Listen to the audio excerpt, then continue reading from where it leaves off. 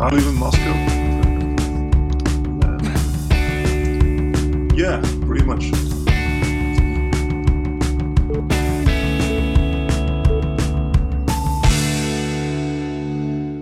All right, we're back. So happy to be back. So we have a very particular friend of mine because we're really good friends online, but we had never had the chance to sit down properly and talk, and today is the day. So we have Ilya Masaev. He is graduated of Economic Geography in Moscow State University. He worked briefly on a regional growth analysis think tank. He is co-author of one monograph and few articles on regional growth factors and convergence tests. Then, following the family bloodline, he turned to music production and graduated on Berklee Online School. And nowadays he's a really prolific and hardworking music producer, also educator, works for Moscow Music School and for Bushka Skola Art Design School. And he has worked with artists such as Mujuz, Nadia, the Black Delta Movement, and Vagin Ellinkreik, who is a jazz trumpet player, very interesting cat. So I'm very happy to have you here, bro. Welcome to the Leo Perez Show. Yay, finally we did it, man.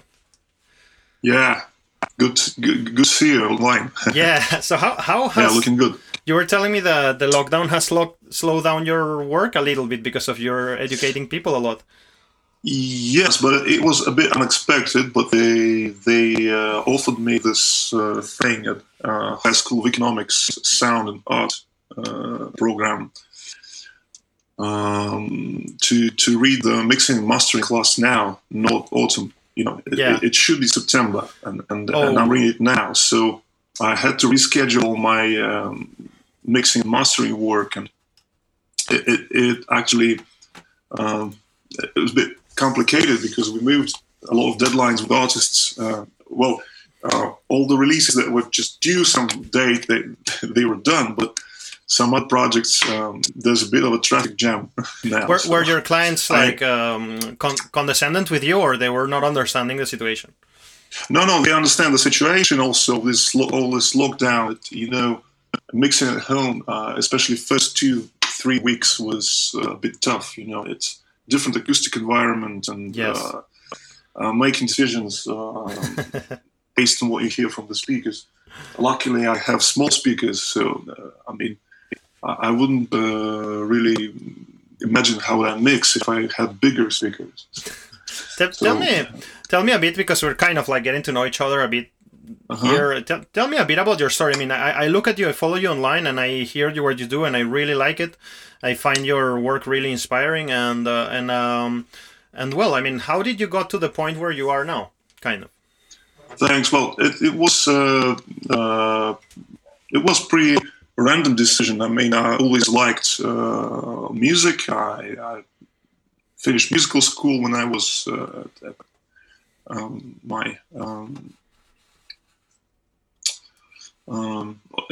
when I was a teenager, you know, and we played in a band at school and wrote some songs, played gigs and stuff, and all this.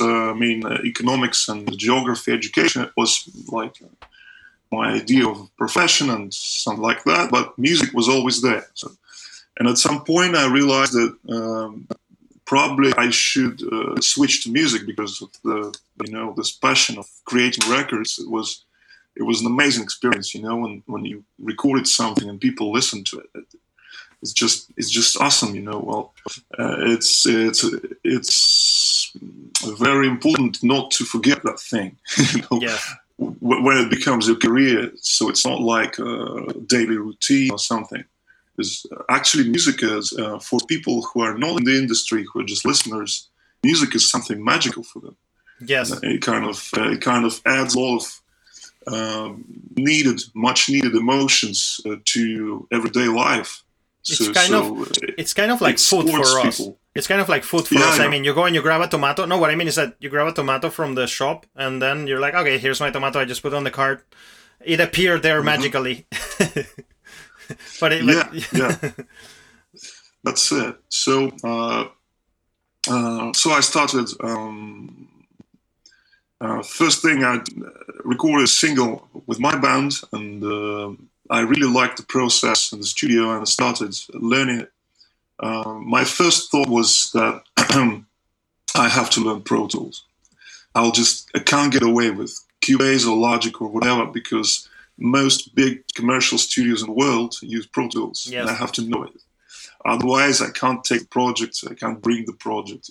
I'll just like chopped off that side. So I decided to learn online at Berkeley. It was one of the first years of online education. You know, and the internet was very slow. First 2 years there were no videos. Oh, It wow. was all text. It was all text and online quizzes, tests. Audio was there, you know, like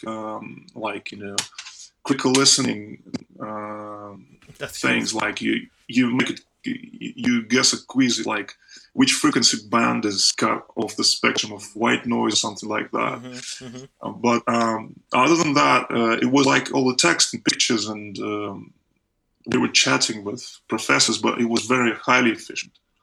My first teacher was David France, who owner of Underground Sound Studio in Los Angeles. That's great. And he wrote a really good book called Producing with Pro Tools. And there was a choice, either to take the official added curriculum, the design at the time, right? And get that Pro Tools 101, Pro Tools 110 official paper that I'm certified, by Avid. Exactly. But I looked at the curriculum, at the syllabus, syllabus, and thought that, well, it's just learning the software. That's not what I want. But that Berkeley was a different thing, and they just taught how to produce music using Pro Tools.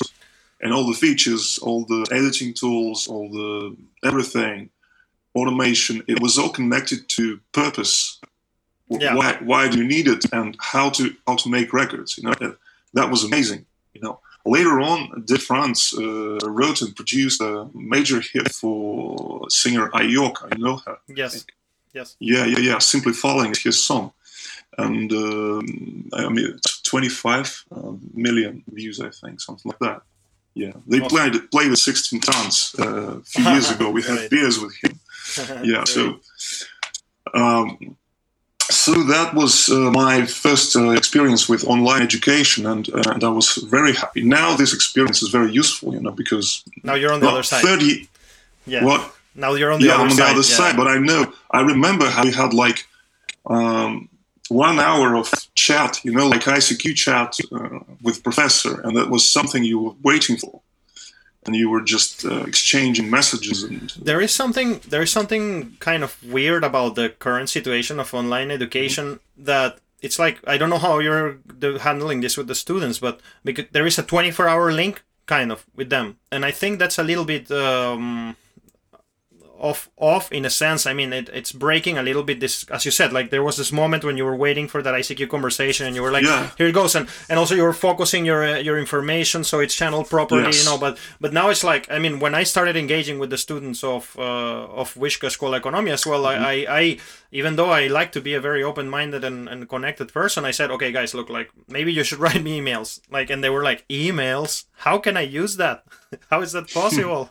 I have a chat Absolutely. there, 24 hours available for you. It's just like the current modern circumstance has wonders, and I don't know how has your personal journey been, but I have kind of seen myself moving towards a little bit more in some things on the conservative side of the spectrum, because I mean, technology offers us a great, wonderful things, but there are some very old principles that we really shouldn't just throw out of the garbage. Like for example, the relationship between a student and a professor. There has to be this sort of gradient, and these technologies tend to erase that. I think it's I've been teaching in 4 universities by day, and it was my main thing. It's been like 7 years, I think. It's GITIS, Theatrical Academy of Arts. Uh-huh. It's a very old-fashioned, conservative, serious high school in Moscow. Yep. And those people who study there, they're different from Vishka, and they're different from Moscow Music School, of course.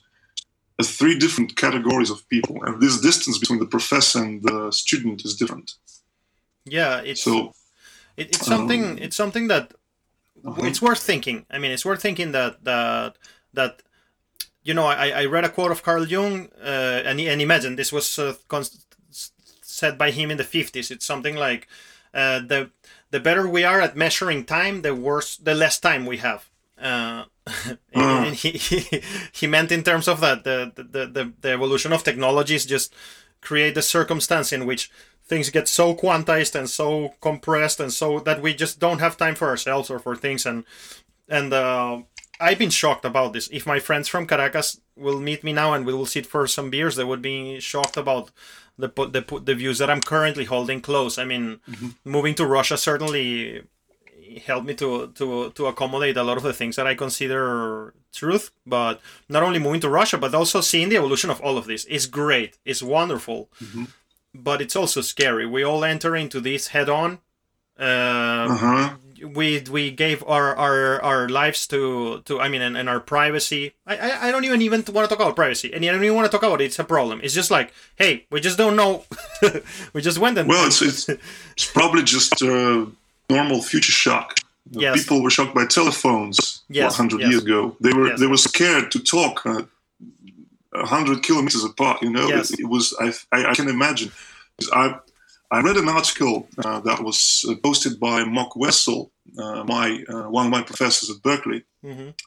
He is in music production and engineering department, and he told about why Zoom lectures are so exhausting. Yeah, and they are because there's no body language. You kind of, your brain feels that you're together, but your body feels that you're apart. Yes, and this cognitive duality, weird, it kind of wastes a lot of emotional energy. You still try, you don't see the eyes of the students, and you don't know whether they get what you say or not, or whether it's interesting for them or not. But you still have to keep going. It drains a lot. First 2 weeks were kind of complicated. Now it's fine. Now it's better. Yeah.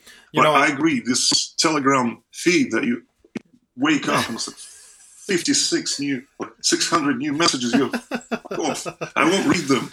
Sometimes write me an email. Yeah. Sometimes we see, for example, an image of a monkey inside a laboratory experiencing some tests. And we look at this animal and we feel sad for the animal. We're like, oh, that's painful. And then we forget that if you would put a camera to us, maybe that's how we look when we are receiving all these messages and we're just testing all of these new ways of living. I mean, and nobody feels sorry for us because, I mean, we're the highest primate, and A, and B, well, we're just the experimenters and the ones who are experiencing the experiment. And I mean, I think, as you said, that this is most likely technology shock. And when you mentioned that, I wanted to tell you that I read a commentary. I want to say two things. I read a commentary. It was something of really, I think it was from the 16th century. It was a commentary of a professor describing how, maybe it was a bit further, 17th century. They were already universities. There was a professor saying, like, nowadays students have access to paper. And so this means that they have the capacity to write messages to each other during the lectures, and they cannot be focused on what I'm saying. So he was criticizing the use of paper. And the other thing is that I this is a very interesting fact. It's like the average speed of a human being, I mean, until 100 years ago, sorry, not the average, the maximum speed that a human being could travel 100 years ago was horseback. And when trains were introduced, there were all these like religious conservatives and people introducing the idea that traveling at the speed of trains most likely will damage us, like kill people organs. I read that. Yeah, I know that. That's what I say when people say about this new technologies and stuff like that. We're gonna be fine. And one of my basic premises, I mean, it's certainly gonna have effects, but one of my basic premises always, by the way, you should Google this, or people should Google this. There is a theory called the Younger Dryas impact hypothesis. I mean, it's a hypothesis that says that 13,000 years ago, and it's really, really well documented. And by the way, I'm extremely excited. On next week, I'm going to have one of the scientists pushing that that theory on the podcast.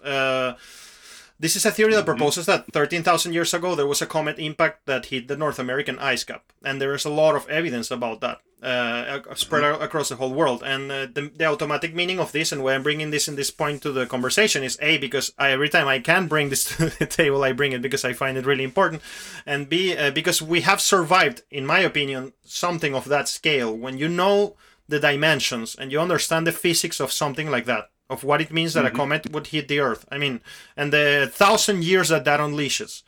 And then you see people freaking out about what's going on now, and that then you realize, well, look, we're resilient. Like, we're really resilient. And I know it sounds a bit arrogant, but man, think about what, especially the ancestors of Russians lived in the Second World War here. And we survived that. And I really think that we can survive Twitter. Oh, sure. Yeah. We all tend to underestimate our adaptive skills. Yeah, I think so. Yeah, definitely. Tell me something. How was when you studied this in the year? What year you studied this in 2000 and what? The Berkeley course. Yeah. 2007 or 8, I think. How was you're a person who were profiling yourself to be a producer here. How was Russia back then? I would really like to talk a lot about Russia. How was Russia back then? It was pretty cool, and the indie scene was very good at the time. A lot of bands, and they keep evolving and dissolving, but it was before this whole hip-hop thing, And there were bands like Punk TV. I really liked them. And others, they played this mixture of Manchester guitar and electronica. So it's the early 2000s indie thing, when Korg released the Micro Korg, and bands could afford a really cool synthesizer that did all that stuff. And it was really a fantastic time. And we played in a band at the same time. So I was really, really looking forward to this thing to outgrow, but it just vanished. And new music appeared. So dubstep and hip hop and Russian hip hop, and everything changed. But I'm not complaining anyhow, but it's just you can't predict what's next. So and how was Russia more in the economic side of the spectrum? I mean, like, were you feeling that there were not necessarily like economic numbers, or how were you feeling? Like, were you feeling that there was a perspective, or that you were going to have to leave the country or something like that? Oh, it was a mixture of feelings, I think, as always for everyone. Because on one hand, the oil price was so high those years. Russia finally covered all the debts of Soviet Union, because Russia took responsibility on all the loans that Soviet Union did back in the day, and then went bankrupt. So reserves became pretty big and stuff like that. And there was a lot of, when I was into economics, there was a lot of discussions about the importance of institutions, the importance of regional development, everything like that. But all that just, it didn't translate into anything, It was just discussions of experts. And now I understand that expert is basically a guy who is not responsible, he gives advice, he takes money, and I want to say something, especially in the context of the pandemic, is that it's responsible. It's only held responsible when he was not so conservative. So experts, if they say the low number, then they are not punished by anybody. But if they say the high number, which may be the real one, I mean, they get punished by everybody. So yeah. Well, there's a lot of politics involved, and true. But I think that really, as an economist, you can write write an article into American Economic Review or Quarterly Journal Economics, just one, and get a Nobel Prize. Yeah. You don't have to explain everything. You have to explain something new, and that's enough for a career. And you're a professor, you write books, and stuff like that. But when you're a politician, like when you're running the country, there's military, healthcare, taxes, lobbyists, all the industries, transportation, infrastructure, international relations, and all that happens 24/7. And you can't say, "I'm sorry, I fucked up military, but look at healthcare; it's good." You have to make everything at least not too bad, And these people who are responsible, they have very different mindset. Now I understand, because at that time I remember I didn't realize that when economists talk something like, and it sounds scientifically right, but and politicians, so they don't understand each other at all. Yes. Now I understand the other side, that the economist doesn't understand what it is to be responsible, to be in charge, because he's not. He is like making calculations or running regressions instead, and also publications.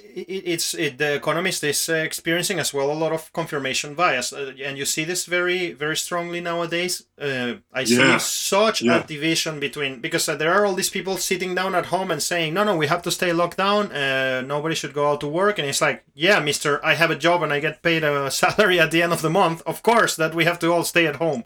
But you're totally disconnected with the fact that there are majority of people, like in the USA right now, as the dating of this episode, there were 36 million people who lost their jobs for these lockdowns. And so experts can say one thing. And also, I mean, hey, let's not forget that, I mean, by the way, I'm of course not against the fact that we locked down and that this was the right way to go, but we have to bring some people into account that initially the first estimations were super off. I mean, and that's what I meant about the fact that experts are... When experts are off like that, they are not punished. Because, well, I mean, it's normal to exaggerate because you want to bring people to panic so people get serious. Like, for example, there was a British university, it escapes mine, it's really famous right now, a study escapes my mind right now, which was projecting 2 million deaths in the USA.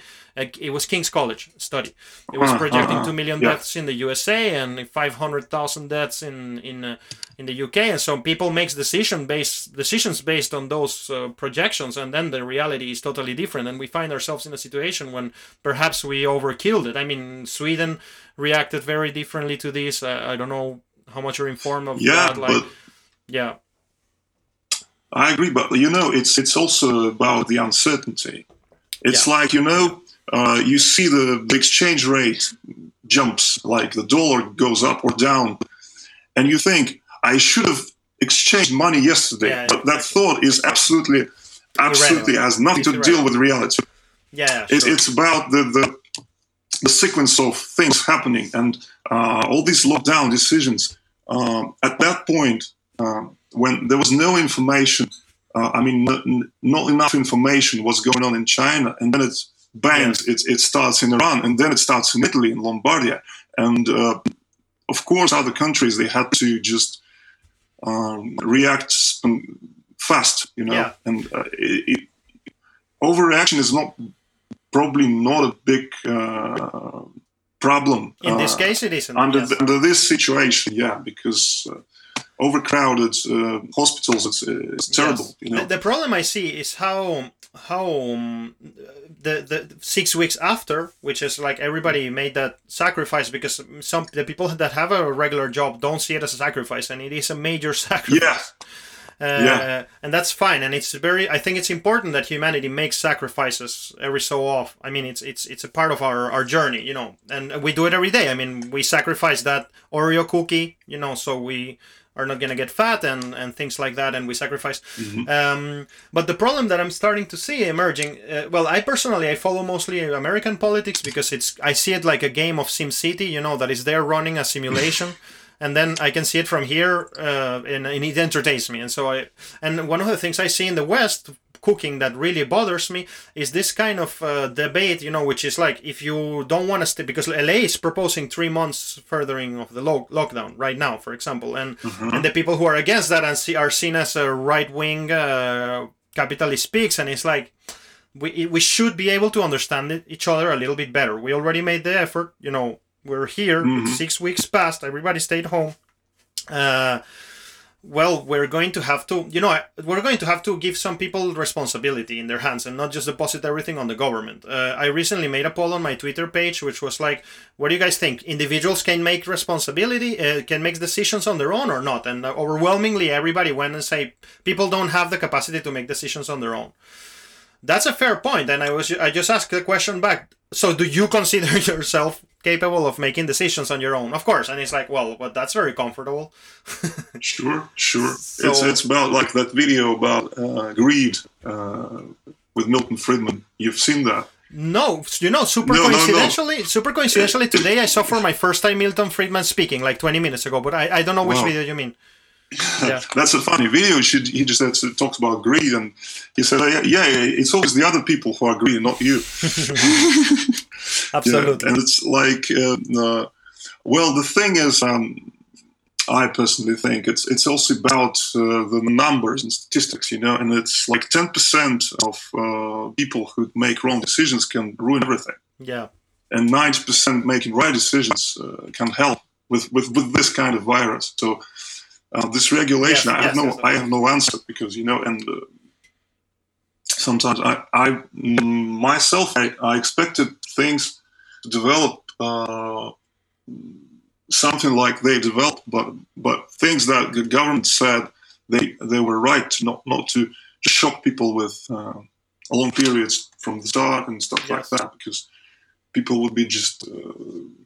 So confused and broken, Yeah, I when I try to describe, and here we're getting into the territory that I love about the opportunities of this podcast, is just to describe how life is here. And when I was speaking with my friends, and they were trying to tell me what's going on in Russia with the coronavirus, and well, firstly, I'm sure you're going to correct a lot of the things I'm going to say. Maybe not, but I'm expecting that because I don't speak Russian, and so there is a barrier. Well, I speak Russian, but there's still a barrier between me and the internet. When I sit down and see this Cyrillic text, I just freeze a little bit. So a lot of things I miss. But I was telling to my friends something like this kind of thing. Like, look, Russia is handled by a big uncle, a big dядя, a big powerful dядя. It's like, right.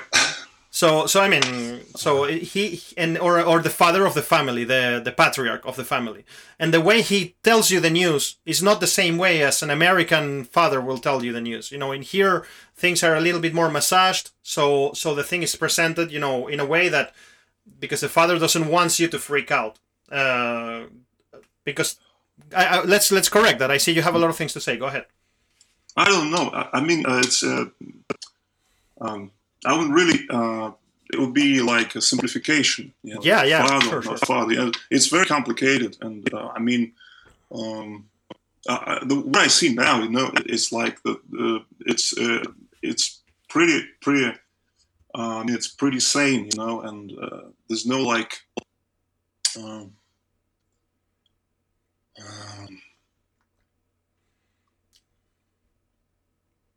I don't know. I don't really want to discuss the situation with pandemics much because it's still going on. Yeah. Because I mean, it's.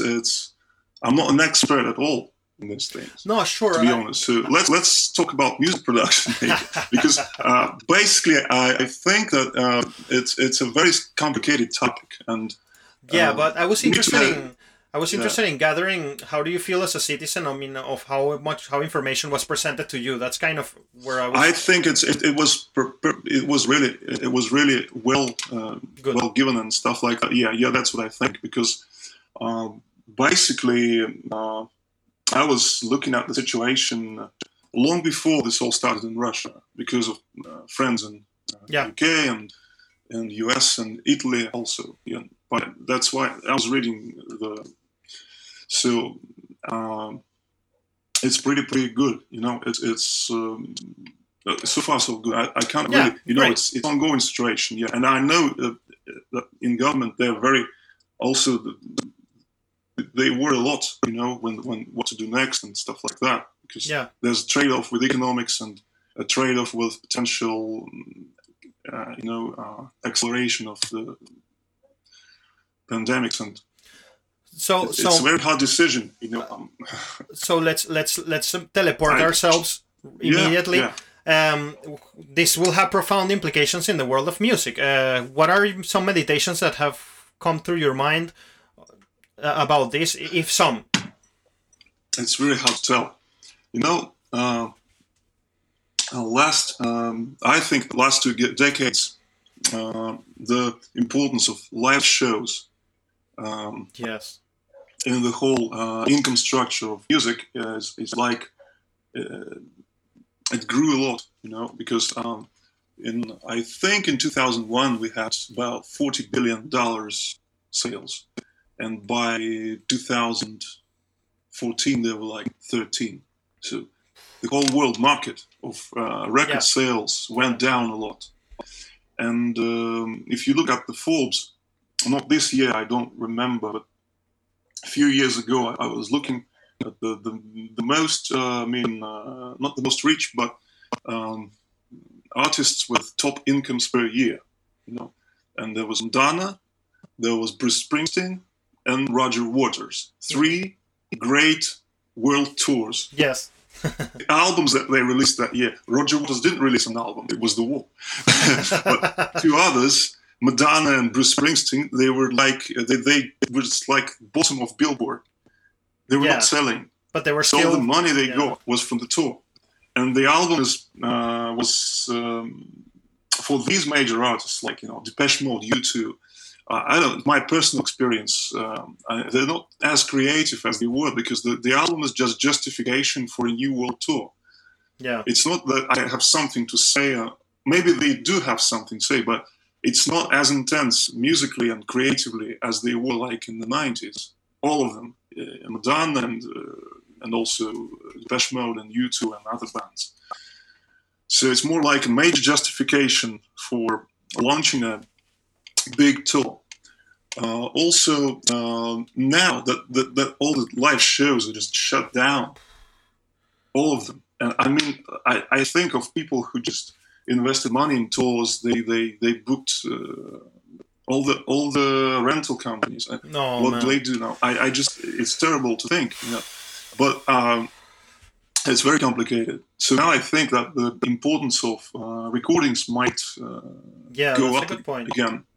I think so, but I can't predict. You know, you can't make predictions in the economy. It's impossible. Yeah. But I think that people will turn to make better quality recordings. I mean, quality not about hi-fi. Yeah. I mean, quality like the quality of material, of music, of songs, of everything. So. So you're expecting? Sorry, let me see if I got you right. You're expecting, for example, artists who were obtaining the revenues from tours now going back to make records, and perhaps those records will maybe not them, maybe new artists, but overall, you know, it's not only the giant tours that closed. Clubs are also closed. Everything, yes. Everything is closed. So, I mean, it's time when you have like an opportunity to try and write new songs and stuff like that. Overall, you know, my point about that drastic fall in record sales in the early 2000s was that the industry somehow it kind of it wasn't that destroying, you know. It survived it. It shrank 4 times and it survived it, because record industry, it's not like it's a very different industry. The amount of projects that become profitable is about 10% of all albums ever made, you know. It was like that in the 60s, and it's like that now. And labels, they work a lot, and they can't really raise that percentage, because it's such a market, very, very unexpected, very very complicated, and you can't predict things here. So I think that musicians, they can teach music, they can do lessons, they can write scores, they can write ads, commercials. You know, the commercial budgets went up now. Yeah, of course. Everybody's online, and all the traffic goes up, and advertising is just booming. So that needs some music. So as long as you're an artist, you have some choices, at least, where to put your effort to probably survive this period and also look for new opportunities. Yes, and there will be these opportunities, but I mean, it's just painful to watch, and that's all we can say. I mean, it's painful to watch in the sense that, for example, I have and you have a lot of friends who work in the live sound, especially. I mean, it's like it's heartbreaking, and I personally, I don't know, I haven't seen so much efforts from artists to kind of do something from big artists. I mean, in Russia, I haven't seen anything. I don't know, like some sort of fund for the live sound workers or something like that. I mean, I don't know if this exists. If somebody I may have missed that may have said something. I mean, but it seems like a need, right? Like to kind of chip in together. I've seen a band in America. I don't remember whom. It's a famous band. They started. They launched selling a lot of merch. Yeah. And so their tour crew gets all the money. Yeah, but it's a nice idea, So it's not like just you get some souvenir from the band and you help support those guys. It's a good idea. Perhaps here in some kind of hypothetical talk, I mean, perhaps this is a moment where streaming services perhaps occupy an important role. I mean, in balancing out. I'm not like a kind of like a person who will push them to change their business structure. That's their problem. But I mean, maybe the consumer is ready to pay for a higher fee for their streaming service if this may increase the revenue of artists. I mean, just talking here. It's hard to say, because for many years radio was free. Yeah. I mean, it was free, and the artists didn't get money, and that worked for decades. And people, when this whole thing with MP3 started, it wasn't anything new.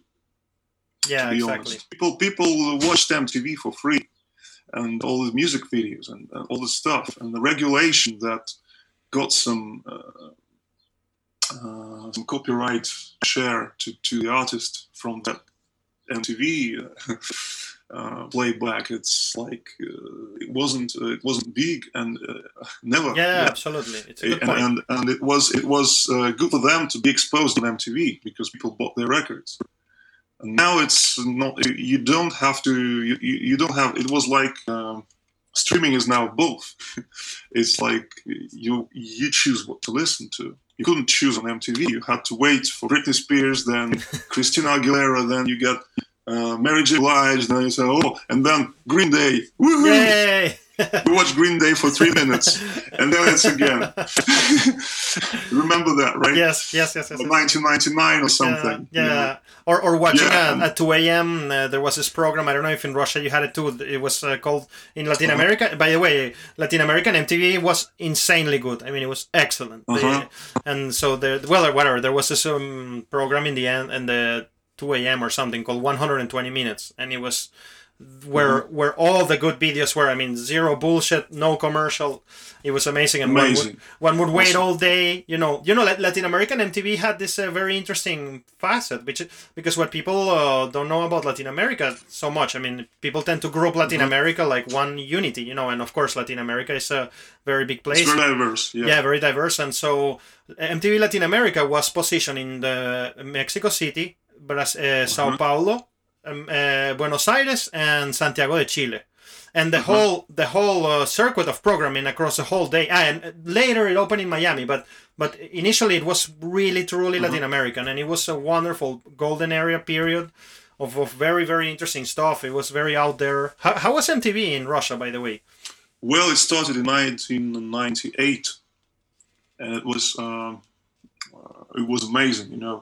I remember the watching how it launched, and were you watching like, oh my god, here it comes? Like, did you watch it like? We were expecting all. I was at the TV set, and then the first music video, there was a poll, and Mumitroll won the poll, and the first ever music video to play on Russian MTV was Vladivostok 2000. Cool. Yeah, and then after that there was live concert footage from Red Square with Prodigy. And then it was that night, and then it was the first episode of Beavis and Butthead. Wow, man! And that was like fresh air, you know. And first years, it was amazing. Yeah. And music scene at that time was amazing. All those bands and artists, you know.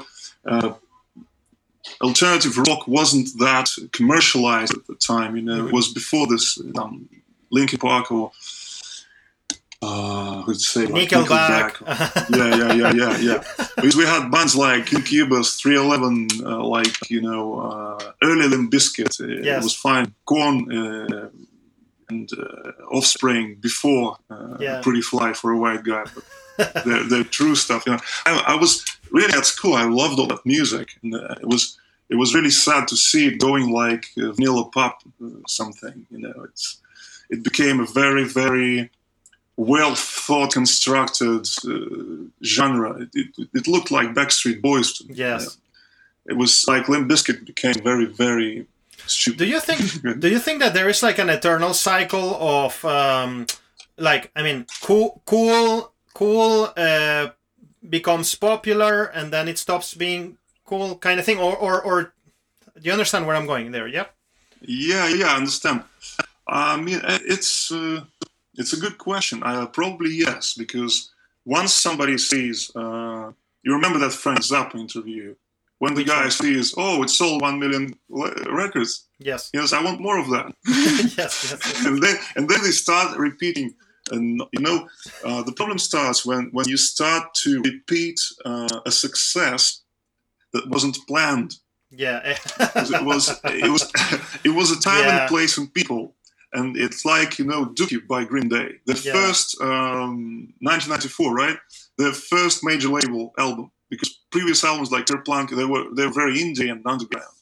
And this Basket Case and Longview, these two songs, and bang. It's punk. It's still punk and it sounds true, but it's very popular. It's so good. Sorry for just a micro interruption. It's so good what you're saying. It's like kind of like when you had a blast in a party and then you try to recreate the same circumstances. Like, okay, you sit there, you were there. I had this brand of beer. You had this thing in your hand. Let's go. Let's have fun now. And it's like it doesn't work like that, right? Absolutely. Because it's all about searching. It's not about planning. You know. Yeah. Playing is just playing is important, but playing is just to keep the entropy at a good level, not too much, you know. So you know the budgets, the deadlines, but to plan, before you even went to the studio, you think this should be made on API with that microphone. With that drum kit, like for example Ludwig drum kit, and I know I'm a producer. No, you don't know. You have to set up the mics and listen what's going on and change it and search for the vibes, for the sound. Not try to just make some recipe. You know, it doesn't work like that. Yeah, and all those major pop productions, they try to do it over and over again, like you know. Some people like Max Martin, they can repeat a lot of their success, but it's very short-term pop. It's he's got a few really good hits, but most of them we forget next year. Yeah, exactly. Yeah. Who do you think is an engineer that or producer that will? Of course, there are many, but what are one of your favorites? Maybe that you think if you would go to the studio with this person, the journey will be kind of different every time, or do you think that everybody finds a comfort zone and stays there? Oh, let me think. Such producer, I don't know. Well, Phil Ramone, I think, was like that. Sadly, he passed away, but I learned on his book and on his records a lot. And it's a terrible story. I had a planned trip to New York. Sad story. I had a planned trip to New York to Frank Filippetti to mix several songs for an album.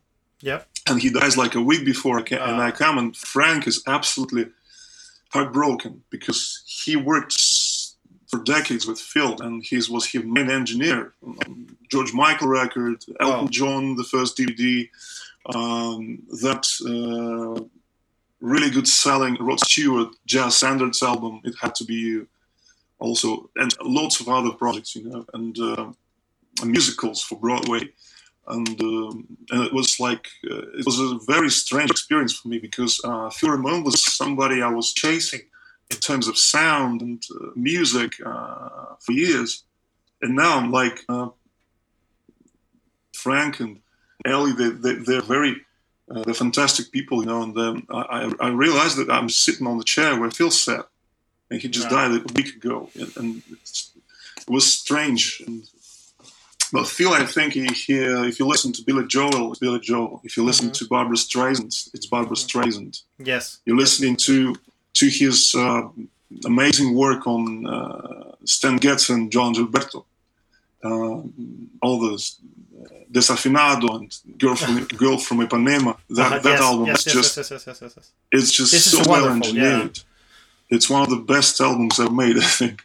Well, and he's like chameleon. He changes with the artist, and you can hear his signature, but it's very, very deep and subtle. And I find it so beautiful. As I was progressing as I have been slowly progressing in my career and learning to do some stuff, I have realized that I really like the very eclectical combination that a great music producer needs to have forcibly, because it comes from, you need to know from wood, from types of wood to the most advanced computer processes nowadays. I mean, and in the middle of that, you need to have a very, very high sensitivity. So I was listening to some commentaries on the Bible, because I've been studying this recently just for fun, and I was hearing what a shepherd used to be. Like we nowadays see a shepherd as like this guy who is just like, I don't know, maybe has a dog, and it's the dog is running around, but I mean a shepherd back then, like Moses or some stuff like that, it used to be a guy who could fight a fucking lion, like and I mean, because things were not so smooth, so I really like that this I don't think and this will bring us, I think, to a fascinating point in the conversation. I am absolutely not terrified about the technological evolution of music, because there is no way that you are going to replace this kind of shepherd that you need to guide the process. Oh yeah. And there's no synth, no computer program, no, in my opinion, no digital process that will ever erase that. Not only that need, but that need for the record to be made, but that need for society. This is a person who occupies a role in the world. I mean, these are very. And I think I brought the metaphor of the shepherd on purpose, because these are because they move the sheep, right? No, I'm joking. No, I mean, but you get it. I mean, and I think it's like an ancient shepherd, because you also have to fight with the lion of the ego of the artist. I haven't had. I mean, in my career, it hasn't produced. You have to predict weather. Yeah, you have to predict the weather. You have to be able to look into advanced, like so many things. So I'm really excited about that. And that's one of the things that when I see the eventual automation of jobs and things like that, and I say, well, music produces me so much anxiety, but that's not something I have to worry about. Automation taking away my job. Well, automation is automation. I mean. The Pro Tools automation and the Control automation are really musical instruments. Yes. You make it more human by writing faders. Yeah. Actually, it's not computerized. It's so amazing what you're saying, that people it's actually the opposite. People want to humanize. Well, people want to automate something and fire everyone. Yeah, I know, but basically first of all, I'm a bit not. I do not agree with this term artificial intelligence. Me neither, at all. Carry on. Because it's not an artificial intelligence Absolutely in not. a philosophical way. It's just a new type of software, and that's it. And you I'm even more brutal. I'm sorry to interrupt you. I'm even more brutal. I call it a gigantic Excel table. That's all it is. It's just a gigantic Excel table. There are new things that you can make with it, but as a human, you have to program it and evaluate what it does. And it's this judgment. I mean, these automatic mastering things. People they just when I've seen this, I just remember mastering with Ted Jensen or Bob Ludwig, and seeing how they react to what they hear on the source. And I didn't look what knobs they turned. Of course, didn't want that. I just listened what comes out of the speakers, and you just can't imagine. It's like poetry. He writes a new poem. It's like he writes a new piece of music. It's a creative thing. You can't really replace it with. It doesn't matter how big is the computer. It doesn't have human judgment. It doesn't have evaluation. It doesn't have imagination. So, I have a very small question, very point to the point. Mm-hmm. What would you advise to somebody who is kind of doesn't have a budget to go to a studio, and this person has to decide either I'm gonna mix myself or I'm gonna send my mix. I mean, I'm gonna. Let me put the question clearly. I'm gonna either pay for somebody to mix or I'm gonna mix it myself and send it to an engineer for mastering. You know, these people make this sometimes a small investment for mastering. Or do you think it's not worth even doing that when you're mixing your own, like you're a guy in your home and? Well, there's no rule. If it sounds great, it's great. I mean, not all great records are made in the top studios. Yes. Not all of them. So. It's not like a closed club, so everyone is open to make it. But it's hard to tell if the mix is good. If the mix is really good, you can just master it, and that's it. And I remember mastering an album for a guy called Mita from Kazan. Mm-hmm. He's quite famous now, and he's a really good musician and very creative. They did a project. He mixed himself, and he sent me all the stems. Although I thought the mixes were fine, and I don't really need stems, but it felt like safer for him. So whatever. Yeah. I didn't EQ stems. I hate it. I probably notched down guitar stem in one track, 0.5 dB. That's it. I mean. Probably I took some stereo width out of something, but overall I just mastered it as if it's a stereo file, and it was really good. And it's one of the songs was used in a Netflix. Oh, great! Yeah, It's a very, very nice album. I mastered it at Mosfilm. It's a really good studio. Yes. So yes, perhaps. I trust you to what. Sorry, go ahead. Yeah. Well, sometimes the budget is small and I can master at home or in my small studio when it allows to hire, for example, Mosfilm studios. It's a really good room, well tuned, with really good, accurate speakers. So and they have very high quality outboard equipment, and you can make these mastering small adjustments that just sum up into. The record sounds like one thing, like one film. You remember it as something. Yes. It doesn't fall apart into parts of instruments or sounds. It's just, and hopefully the listener's brain will hear something, a song, not like a cluttered sounds that just stand in the way of each other. And people who don't have budget, it's if you don't have a budget, just learn to mix yourself. Yeah. And try to get a budget at the same time. And when you get it, you'll know probably what to tell to the mixer. So with my band, for example, I don't like to mix my songs. So it's just I feel like I did everything when I wrote the song and when I recorded it. So it's already I already like it, and I need to hear a pre-ready product before I send it to the mixing engineer, and then I get an unexpectedly good result I wouldn't imagine. It's that's the best scenario, I think.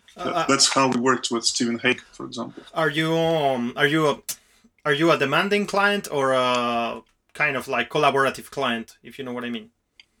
Oh, I'm collaborative. Yeah, that's always, the same. you know. The same. And I don't like same thing with this messengers like Facebook, Telegram, everything. I hate when the musicians drop just one by one. All 10, the expectations. 10-15 comments for the mix right when they hear it, and I mean it's probably not that bad, but keeping track of all those little it's just you may be mixing something else or you're doing something else and you get these messages popping up. I recently got an email from a band called the Bitter Faces. It's a blues band, and we're doing a second album now. Really good.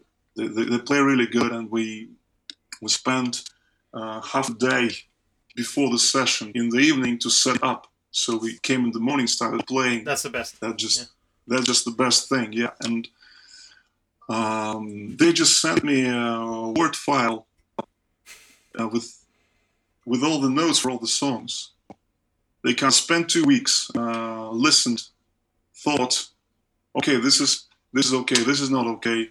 You change your mind from day to day sometimes, and you have to wait for a while. Yeah, and they just sent me this, and I look at it, and it's not like, wow, it's a never-ending flood of comments, but a very, very focused thing. It's really I appreciate that, yeah. And that's what I try to do with. We just finished an album with an artist that was a big production, and we recorded it in Georgia in mountains. Wow. The studio was facing the Caucasus. You know, it's beautiful.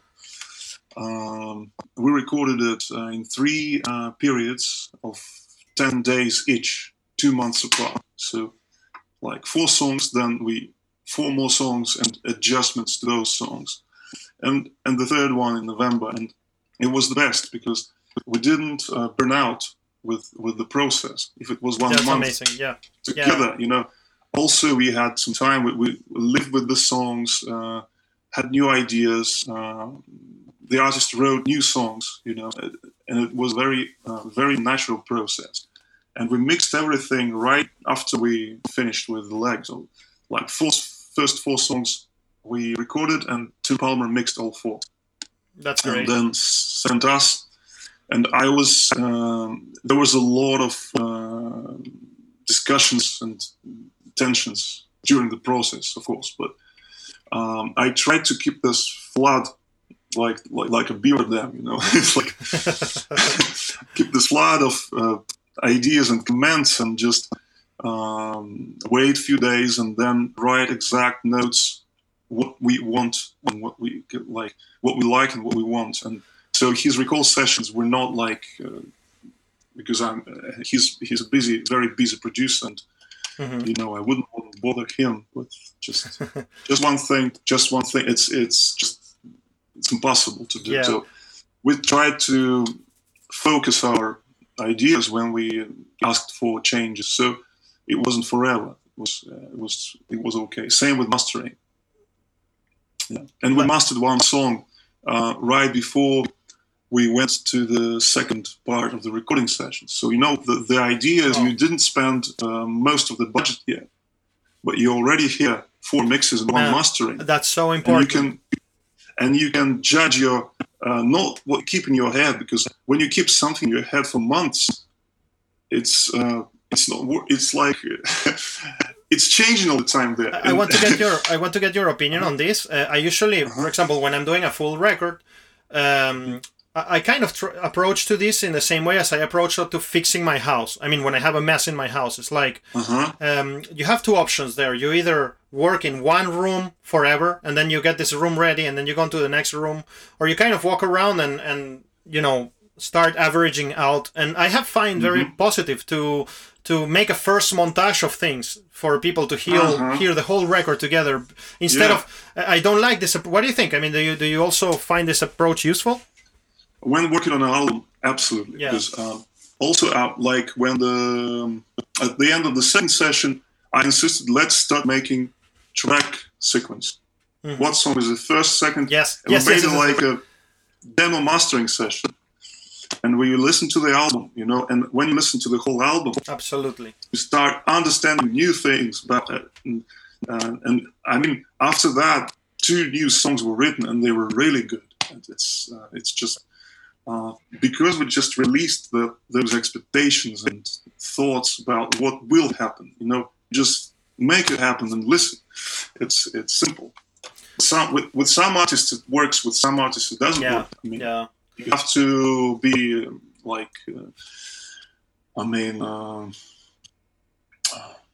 you have to change from project to project and meet the requirements because people have different tastes, different workflow understanding, different passion, different time perception. Some people can plan a year ahead. Some people can't plan a week ahead. Tomorrow. They just tomorrow. What about tomorrow? Hey, I have a couple hours. I'm in the studio. It's like that, and it's not a bad thing. I mean, we're all different, but when there is a possibility to make some forecasts, plans, and I mean, the main thing is I hate it, when you hear a mess of tracks and the guy wants to send it to expensive mastering engineer all at once, and it's like it's non-refundable. So exactly, it's a very neurotic decision. This brings me to another question about the philosophy of mastering, kind of thing. Do you see that part of the process of mastering is to make an album coherent, or do you find it cool that songs are different between themselves in a whole record? It's a great question, and I think it's a bit more tricky. The album is coherent when the songs are different. That's an unexpected. Because you have one voice of a singer in every song, or maybe 2. Okay, in the band, right? You have the signature style of the drummer, of the guitarist, but the songs are different, the lyrics are different, the vibes are different, the tempos, everything, the keys. So the main idea of mastering is not to make the same Polish frequency curve and everything. It's the opposite to good mastering. Good mastering is like unwrapping the potential of every song on its own. So when you sequence them, it becomes an album. And that's amazing. That's what I think. And I really hate when all songs are same loudness on the album. It's terribly wrong. Because if you listen to classic albums, song levels are different. You just don't mention it because you're listening to music. And that's what Tim Young told me at Metropolis. And same with Bob does. And you listen, for example, Massive Attack Mezzanine, which is a great album. Yes. Tim Young mastered it. It's very distorted. It's very saturated. It's very aggressive. And the first song is loud, the second is loud, and the third, Teardrop, is even loud. It's just, although it's a mellow song with beautiful voice of Liz Fraser, but levels and distortion, it's not just like one shallow, how to say it, cause and effect. Yes. Thing. Like it's a ballad. It shouldn't be distorted. It's a loud song. It should be. It's too primitive. But it takes a lot of character to be able to make decisions like that. Because when you're starting, you want to fit the templates and the checkpoints. I understand it. Yeah. Well, that's not every engineer can afford that luxury of making decisions and mastering. Some engineers, some are very conservative, like, Bob Katz. He's a great engineer, and he's very conservative. Yeah. He's very accurate with music, and it's fantastic. And those styles and genres that he does, like acoustic singer-songwriter, jazz, and it's the perfect fit, But Tim Young, for example, I heard a lot of things from mixing engineers in the game. And I don't like Tim Young. He's ruining everything. He's making it loud. He's making it distorted. And I thought, wow, that's very interesting, because Team actually made so many iconic records that are deliberately distorted and saturated, like Clash London Calling or Sex Pistols Nevermind the Bollocks. If you don't distort them enough, it's not Sex Pistols. That's not that record, yeah. Right. And same with the Smiths, same with Manic Street Preachers, Elbow, Placebo, everything he did. One of my favorite albums is New Order, Get Ready. And there's 2001, and there's hard clipping on the CD. There are red lights, not true picks, but sample picks. I remember fighting. I remember fighting now. I really like Tool. I mean, it's one of my favorite bands. I grew up with it, and I remember fighting on online forums, as most Tool fans do, about the fact. I mean, people were complaining about the master and about the noise distortion. That how it can be that they work 13 years on a record and they don't realize that this is happening. And I'm like, no, man, you don't get it. You don't get it. I mean, this is absolutely a part of the art, and that's how it's delivered. And I don't understand why people have this expectation of things being so clean and transparent all the time. Well, I don't know. Well, when I was listening to Justice for All by Metallica on a cassette as a young teenager, like 12 years old, navigating through Moscow, walking to school, to musical school, I wanted it loud and distorted and everything. It's that aggressive mid-range album. People complain the bass is too low. Well, it's a good idea. It was a good idea to make it low because when they make it loud, it's not that album anymore. Yeah, exactly. It's not about hearing all the instruments. It's about getting the vibe. Exactly. So, what they did with Jason personally is terrible, but that decision on the bass, I think it was right. Yeah. And when Death Magnetic came out, and those people like of my age and older, they already got a BMW. They listen to Jazz FM, and then my good old Metallica releases an album. They put it and it's distorted. Yeah, it is. Come on, it's Metallica. Yes. It's supposed to be distorted, exactly. and that all that thing with Loudness Wars. I think it doesn't really. There are Loudness Wars, but sometimes it's part of the art, and I don't think this UFS thing. It shows absolutely nothing, because I checked with students. We had many records from many years, like loaded into Pro Tools, and you hear like Green Day and it's -6. Yes. And then you hear like something like Blink-182. It's same loudness. It's -9. And then I opened the track we did in London with Tim Young, and it was direct vinyl session. So the purest and cleanest chain. And we just recorded a digital copy into Sadie, and he mastered that, and that version is on iTunes. But the real deal is the vinyl, because it was cut just mechanically from the mixing console to the mastering console. Mm-hmm. Yeah, and I look at that track, and it's I was really happy to see.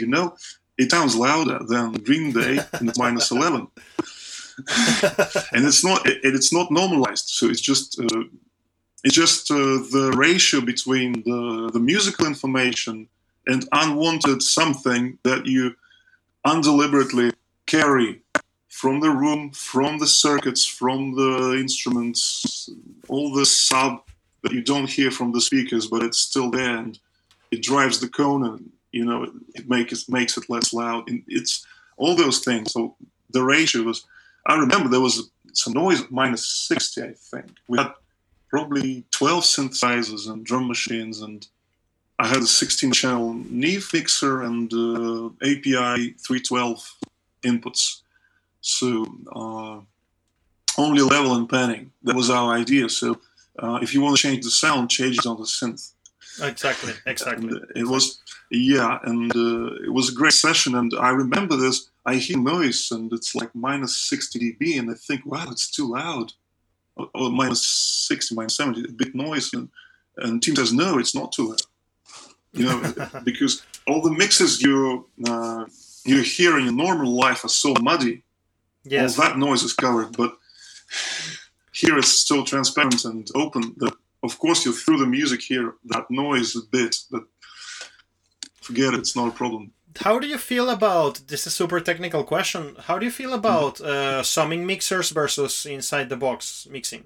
Like, do you find the value? I own a Neve 5060, and I personally, I just love that feeling, you know, but have you experimented with summing mixers, and do you like them, or how? Yeah, I did, but I think it's just as long as in the box summing appeared, we got an option. Yeah, everyone got an option. So now we're thinking whether it's in the box or analog or hybrid. I mean, it all depends on the workflow of the engineer. It all depends on the recalls, on many things, you know. yeah, and that's the best answer possible. Sometimes it probably you can saturate in the box what you want and make more rides in automation to make it sound more analog. But still, you have this possibility to come back within 2 months and open it again and change something. Because recalls are now just, it's a must. You have to be flexible and absolutely return all the settings anytime. That's something that people who have never worked in a true analog environment do not and also especially people who are entering to the field of music production, they don't understand the time factor really well, because they have never had the pressure of somebody paying you for doing something. So everything sounds very romantic and stuff until you have a 1 hour recall for a 3 hour session, mixing session. So it's like, I mean, you need to, as you said, you need to be able to balance it, to balance things out, and just to be able to use the resources properly. I mean, that's it. I'm kind of like taking us towards the analog versus digital conversation, which is, in my point, is a futile conversation, because I mean, there is no necessity even to have it, and I want to have that conversation to see if we can both reach the same conclusion, which is that we are always going to live in a hybrid world, because people forget about something so important when they're thinking about music production, that humans like to have fun. Humans like humans like to touch something, to grab things. We are not only things that. So where do you stand on that? Well, I always answer that this question has no general answer, but each situation has an answer. So, I mean, are we recording this to tape or to Pro Tools, for example? Yes, but I mean, do you want a mic emulation, or you want a mic pre-emulation, or you want a mic pre? Because mic pre-emulation 10 years ago when I started was a joke. Now it's a real thing that really works sometimes. And I mean, you can always answer this question to yourself in each situation based on time, budget constraints, and sonic changes. So anyway, we're listening to analog. After D2A, the speaker cone, you know, it's analog. And also, so it's never 100% digital, even though most of the job might be in the box. You still have microphones, and then you have loudspeakers that play back. So, and I think that way. Also about analog summing, some projects, you know, once I did that band you mentioned, that Black Delta movement from Hull in UK. They were in Moscow for a couple of gigs, and the club owner Nash introduced them to me. We just had beers, and I said, "Oh, what if tomorrow morning let's record something?" And they said, "Oh, we got a new song." And we just got to the studio, and in 4 hours we recorded all live with headphones. Very aggressive. They're really cool live. And when I started mixing, I mixed in the box, and I did 4 versions, I think. And they said, "Yeah, we'll like it." And I thought, no, just the energy is not that. And I said, okay, I'm changing the concept. So I took, there was an SSL 900 console there. So I took 2 tracks each time. I was layering like it's mono tape, like Jeff Emerick, you know. Yes. I took I just jotted down. Okay, left is tom 1, left guitar, left overhead, center bass, kick, snare, vocal, right. Oh, that's great. Second guitar, second tom, second overhead, and then I just summed kick with the snare, then the sum That's of kick amazing, of the snare with the bass, and writing all the time. Not writing automation, but writing in real time and printing. And then that thing with the vocal, then the left channel, then LCR, and I balanced it. Every time I layered a little bit of tape delay and a little bit of spring reverb, and EQ'd and compressed every amazing. layer. And it's like a LCR mix. When I sent that, they said, wow, and I thought myself, yeah, it sounds powerful, it sounds like them live. And Mike Marsh, great mastering engineer, who they sent it to him. Yeah. He's in Southern England, I think now, in Sussex, but he used to work at the Exchange in London for many years. Well, he just ripped me. It's incredible. The stereo width is so big, but you didn't spoil the center, because when I get mixes with that width, the center is muffled usually. Yeah, I have that problem a lot, and I haven't considered what you did. Yeah. Yeah, and I just said that it was like layering. It was a LCR mix, like vintage style thing. And eventually, it was the first track I produced that was on BBC Six. So great, congratulations! Yeah. Have you found yourself using this LCR for people who don't know what we're talking about? This left, center, right. I mean, it's just basically. Yeah. It's have you found yourself using this technique a lot? Well, I use it to some extent, and I recently really liked. You know what? I really liked saturation in mid-side on the tubas. Yes. Because I don't like stereo saturation. It just it creates something weird and very muddy and slow. You know, it's just you lose that center and punch in the mix. So I do put some mid-side matrix, then different mono saturators on center and sides, and then back to left and right, and I can even automate that. And so it's just a nice thing. It's one of the beauties of vinyl, really, because vinyl is mid-side, and all the distortion that happens on the cutting stylus and then on the playback is in mid-side. So the center is always focused. Even with tape, you don't get that center image that you get with the vinyl. That's amazing. Because it's lateral and vertical, right? It's like mono is left and right, and the stereo difference is up and down. Mm-hmm. And you get this encoded into left and right on cartridge, because there are two magnets are like 90 degrees, you know, and this picks these movements and this picks these movements. Yeah. That's a beautiful technology. I think it was invented by Alan Blumlein. Yeah, man, that's a genius. Yeah. I always say Alan Blumlein, and well, for me, my personal hero is Jean-Baptiste Fourier. I mean, I have in my background of my computer, I have a photo of Jean-Baptiste Fourier with the glasses of like a boss, you know. Mm-hmm. Because I mean, for people who don't know who am I talking about, I'm talking about the person who understood that waveforms can be broken down into simple components. So this applies both to light and both to sound. And so basically every single technology we have now is based on the mathematics. It's based on his invention. Yeah. He is the granddaddy of our world. And this is going to bring me to a question that came to my mind a second ago. You know, for example, when you read the Constitution of the United States or the Bible, these texts that are like constitutional, you know, big, they say they speak about the past being built on the shoulders of giants, you know. And but we have gone through such a technological journey, you know, and things have changed so much. Do you think that the past engineers and producers and in the recent past, I mean, last 40 years, set the foundation for something, or the present engineer can look to the past engineer? Because I think this happens a lot and said, you know nothing. You know what I mean?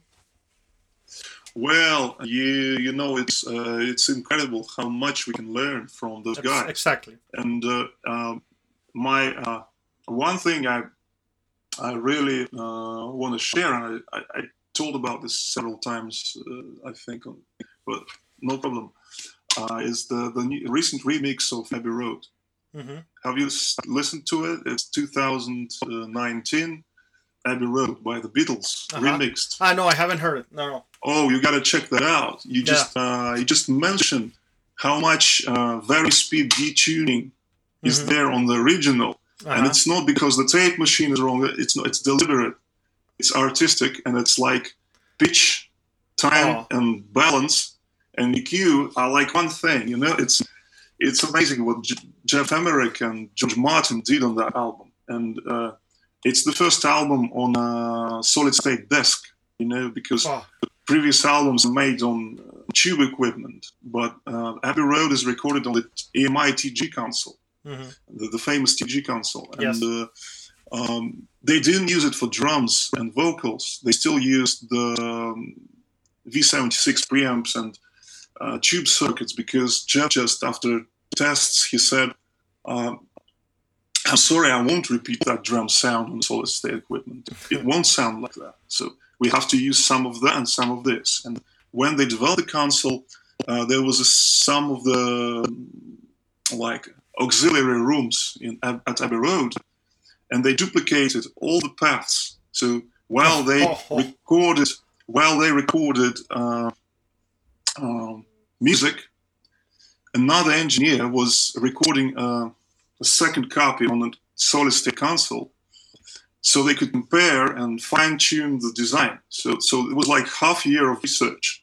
That's why that's TG. It's like this plugin from Waves is amazing. You know, this TG plugin. Yes. But the console itself is just and all that stuff together, you know, and all the detuning and very speeding that Jeff did. You just hear that those are very subtle things, and they're meant to be subtle because they're too obvious. They just kick you out of the song. They shouldn't be very obvious. Not that you want to hide the trick, but the thing is, you don't want to distract from the singer or from the guitarist playing his part. And that's one thing. Another thing about past engineers, I mean, I would say that the book I read by Hermann von Helmholtz, The Sensations of the Tone. Another big cat, yeah. Yeah, it's just an eye opener, because it was before electricity. I mean, before recording, and it just sums up anatomy and physiology of hearing with music theory and acoustics and physics all together. You know, the fact that the guy had all these different subgenres of science in one head and could write such a simple and focused book. It's just ridiculous. Seems like the first Pro Tools rig ever. Yeah, it's fantastic, and that book is like, you know, there are so many I would say myths and legends about sound running around engineers. Yes. People tell it to each other, and sometimes you can't critically think whether it's right or wrong. And sometimes you take it for granted, and it's hard to filter all that stuff. Yeah. Some books, some advices, but that book is just a healing.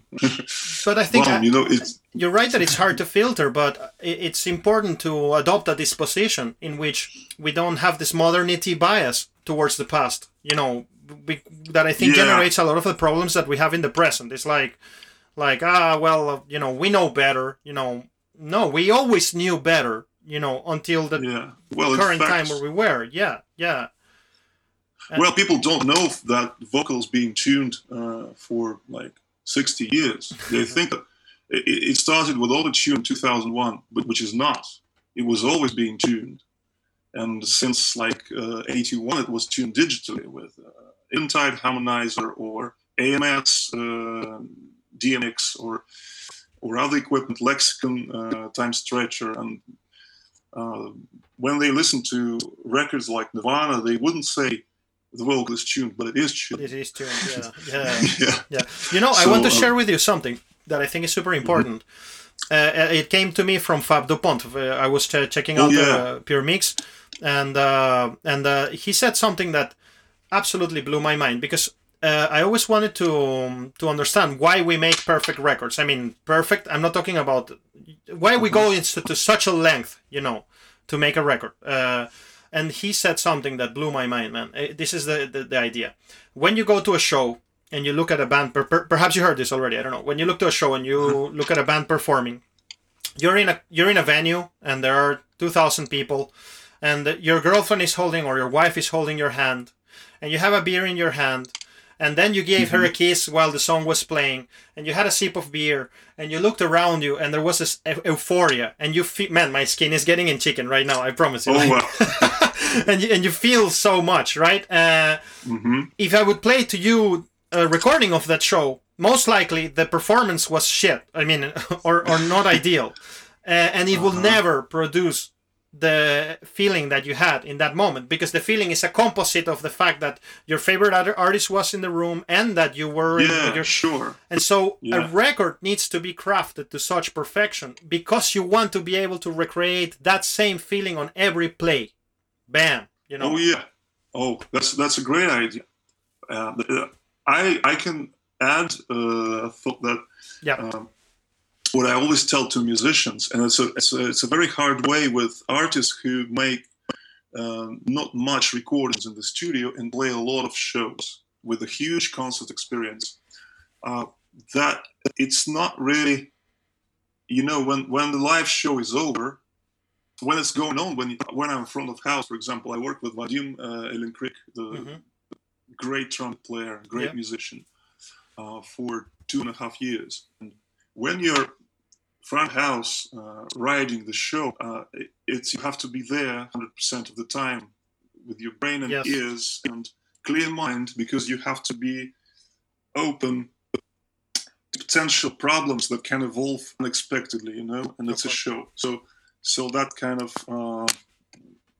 of thing. And when it's over, doesn't matter anymore. That's it. It's over. It's gone. You get a beer. You like chat with musicians. It's always like a stress and relief thing after the concert, you know. But it doesn't matter how it sounded anymore. But in the studio, it's the opposite. The most interesting things will happen to a record after you stop recording. So true. After you stop, because people will make love listening to that record. For example, that's such an interesting thing that will happen to that record. For example, it's more interesting than the studio. So it's not matter much the emotional vibe in the studio in the moment, but you have to think it matters for performance and for creativity. But I mean, people will not know that vibe unless you translate it through music. Yes. And you have to, it's a different room. Why do we have this good acoustics in studios? Because why we're not recording, well, some people record just in regular rooms, because there will be another room on top of your room on the playback. And all those rooms are just random all over the planet. You can't predict room modes in all the homes, you know. It's impossible. So you have to make a very, I wouldn't say clean, but like perfect, as you said, like very, very focused record that delivers the most important part of the sound through most of the speakers first, and then details second, and that's why we need mastering. And also, it needs to be full of those bubbles. You know, like the beer that you're drinking has those bubbles that, you know, when you get it close to your mouth, you feel a little bit of the freshness of the beer. You know, the record needs to have this effervescence, you know. I'll go and grab a beer after the show. Yeah, after the show. Yeah, no. Yeah, as you want.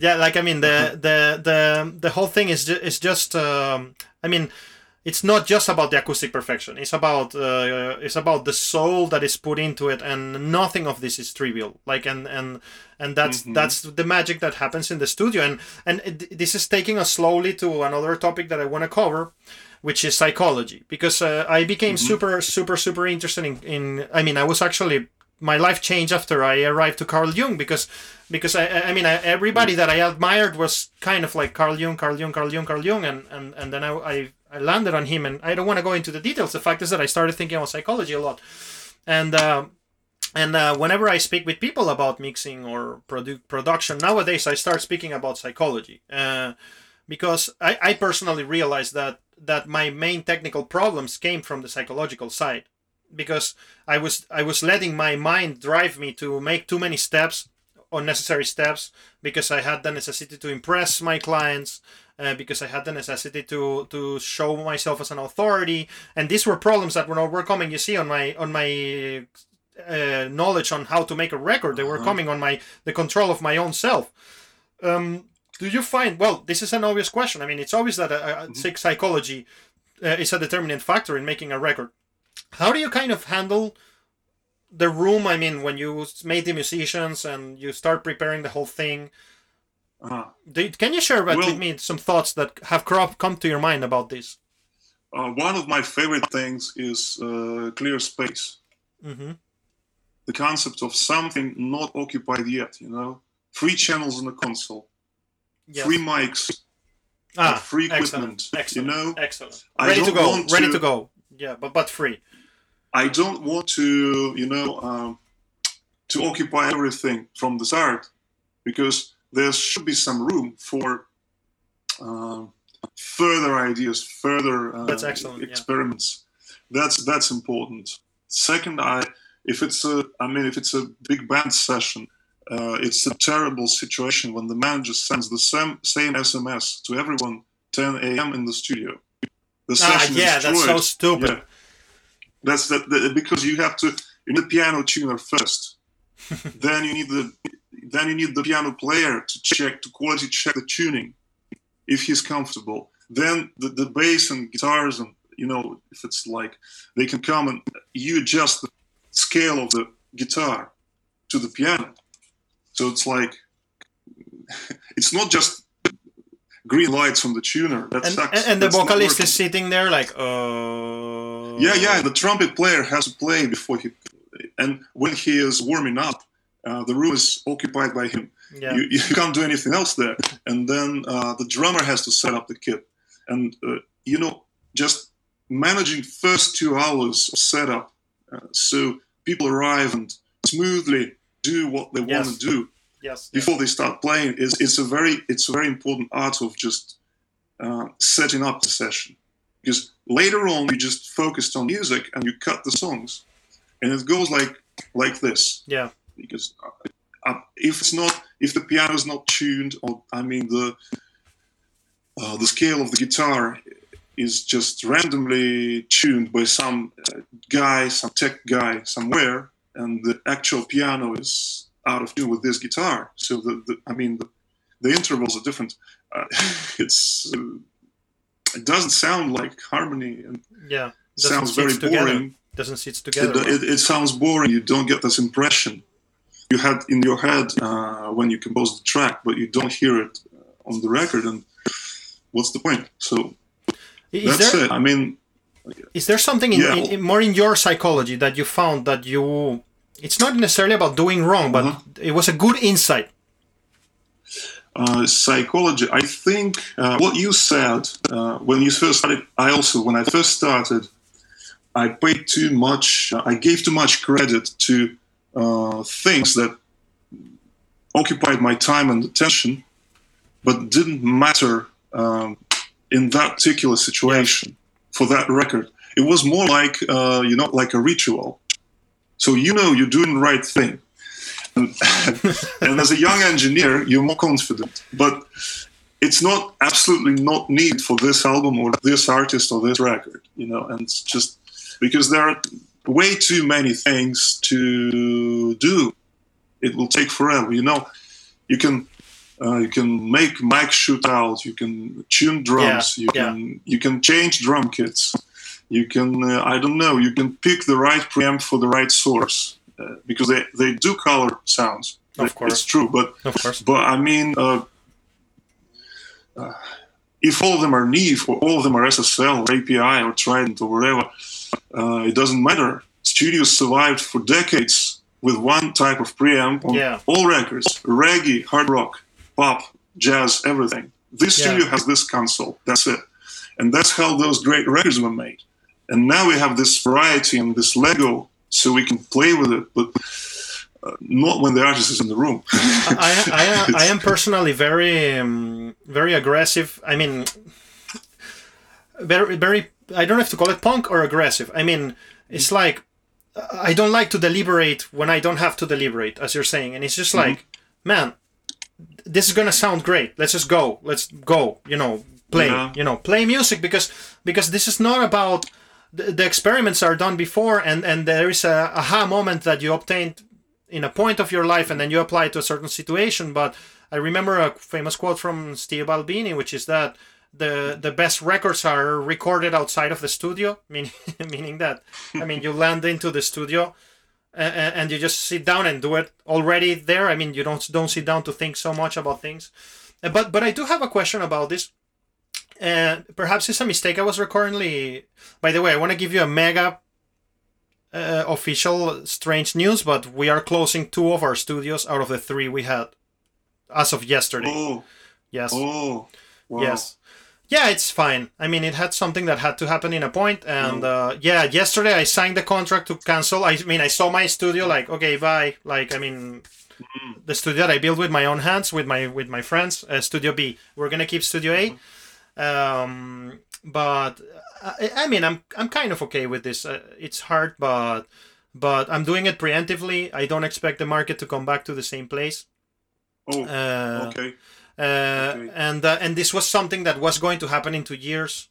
The way I see, in my opinion, I mean, the way I see DTH, DTH is a beautiful force, and it will continue. But the way I see DTH is like a teenager girlfriend that you had, and it was that love real? Yes, it's real love. But there is always an eventuality when you're gonna move on. And this is kind of like I don't know how to call it when you say breaking news that this is gonna happen. Well, I got it. Well. Good luck with your future projects. And I mean, I think I take personally very, very easy myself. Is I moved also from my room now. I just didn't prolong the rental, and it becomes a per hour room at the Matvienko studio again. So we can always book it, but when I read the memoir of Phil Ramone, the A&R Studios, when they made Paul Simon, Still Crazy After All These Years, then Blood on the Tracks by Bob Dylan, then Paul McCartney Rem, Atlantic Crossing by Rod Stewart, all the Billy Joel albums, well, loads of them. It was located in 3 different places over the years. Who would know? Yeah, I didn't know. Oh, the owner of the building sells the building. Okay, we're finding a new room. Exactly. 52nd Street. And that's why the album by Billy Joel is named 52nd Street. It's where the studio is located.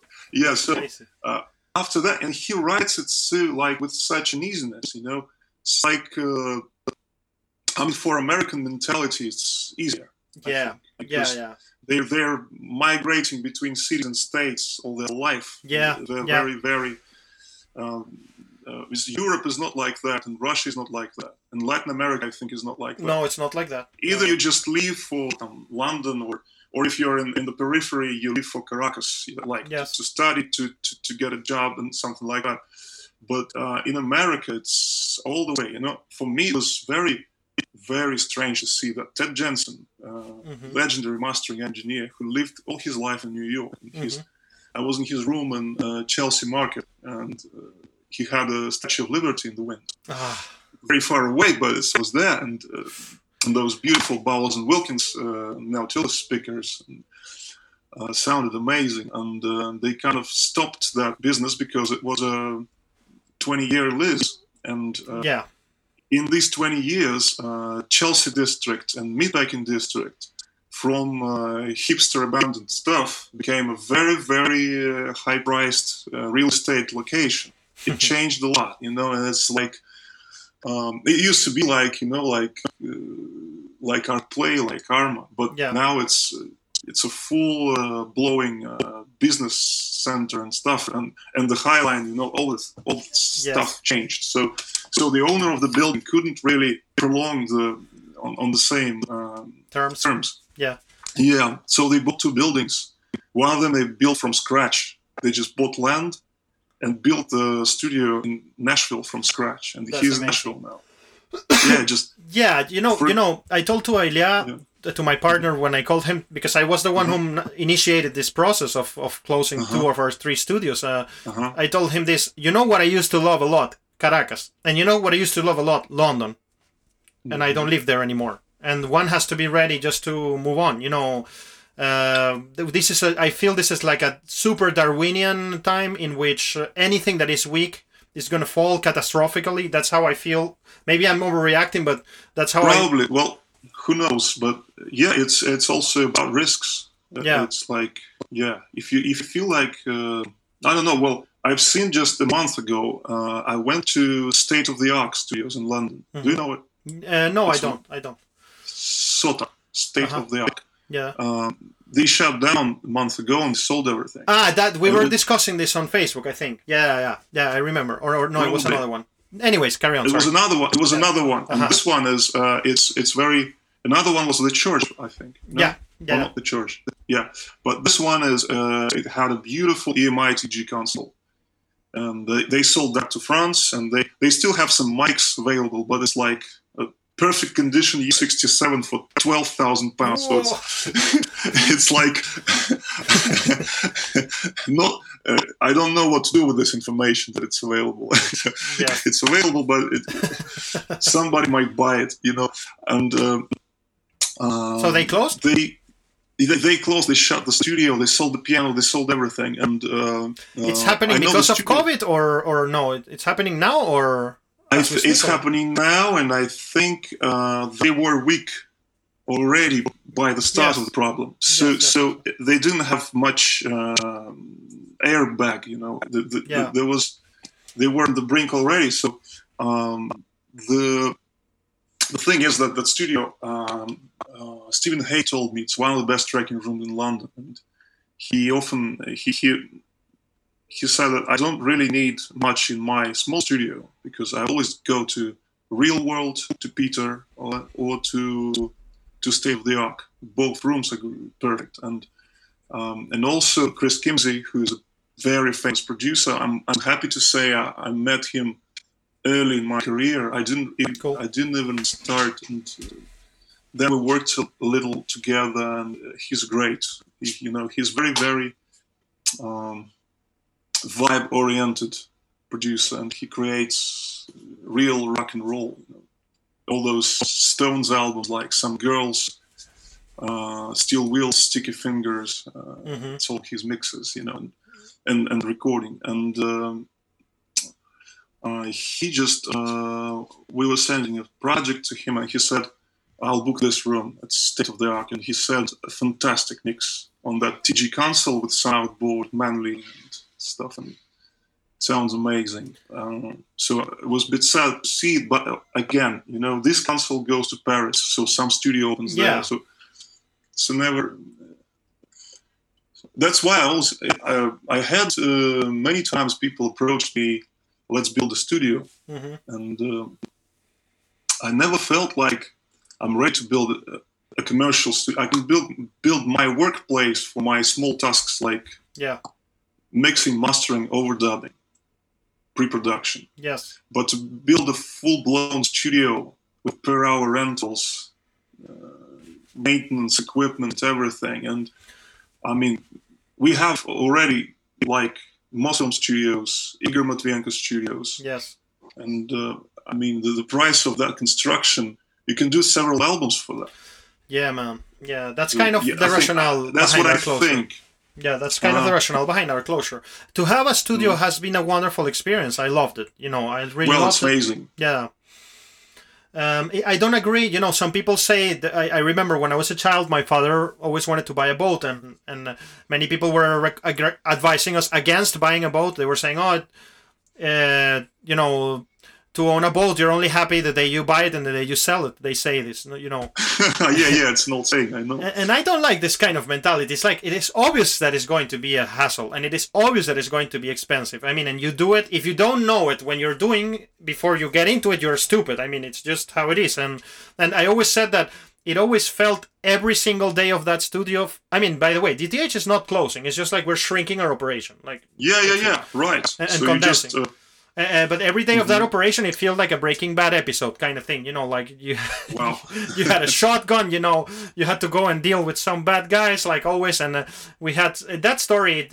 It's worth a book. I mean, it's been a fascinating story, and I'm really happy that. I mean, I was calling for this shrinkage a long time ago because yeah, even before the. I mean, I was telling to my partners, like, guys, let's be realistic. You know. And then when this happened, before we open, we're gonna open just smaller, and that's it. Like, yeah, that's a good idea. Yeah. That's a sane idea, I think. Well, what do I want to say?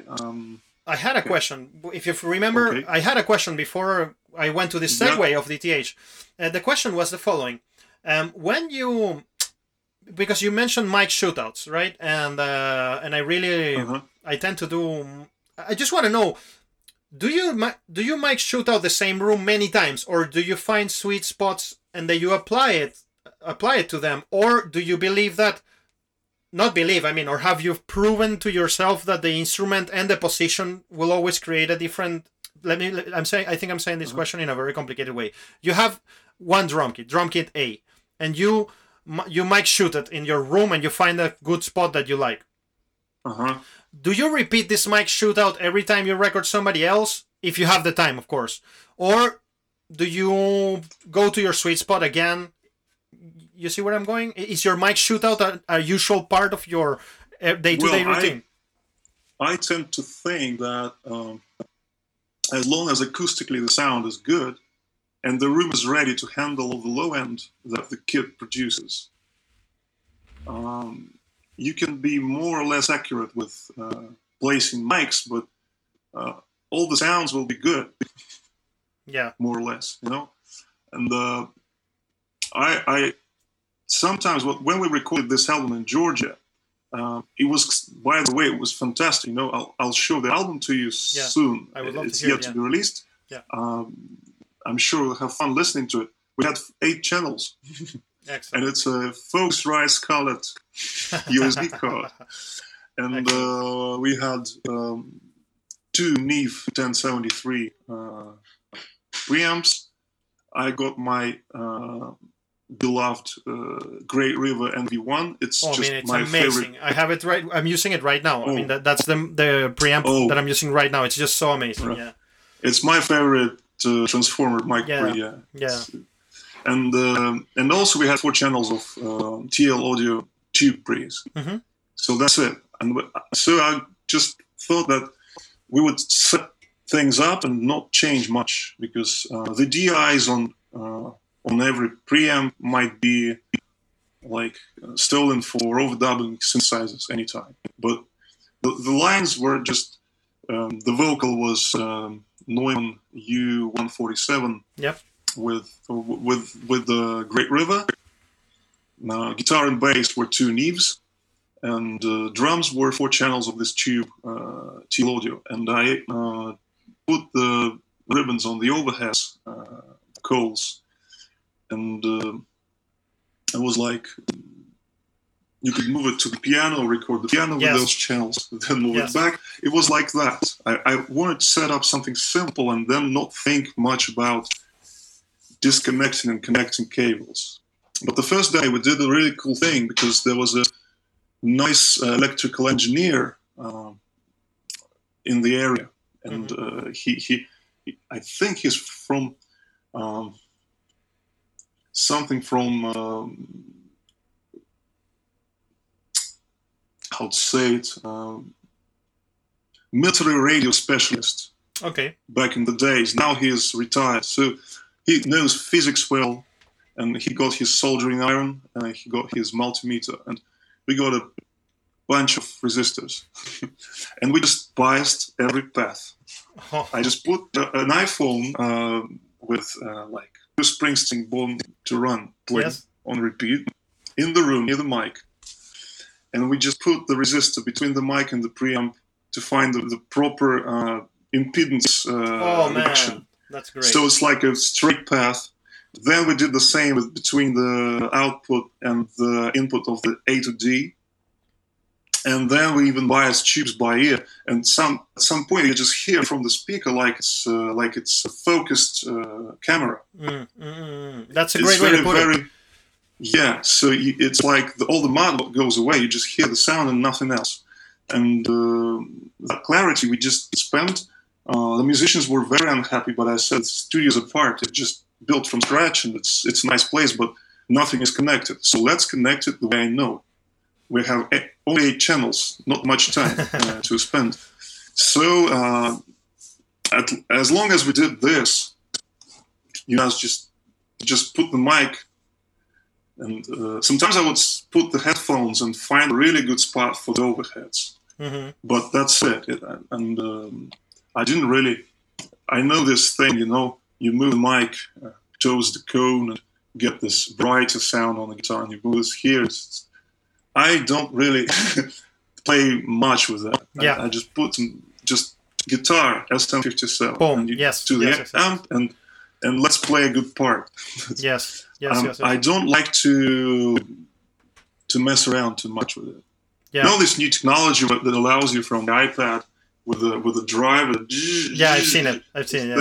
Yeah, but that's crazy, Sometimes you want to move the mic in an absolutely wrong place, just like that. Yes. And that's the sound that will drive the track. Yes. And with these micro adjustments, it's just. Well, the thing is that I am 100% in the same philosophy as you. I just there is a book called I think the person who wrote it is it escapes my mind right now. The book is called "Recording the Distorted Guitars from Hell." Andy Sleeperman, I think is his name. I'll check it out later. And well, I mean, he kind of calls this kind of process as a controlled as a sculpture of white noise.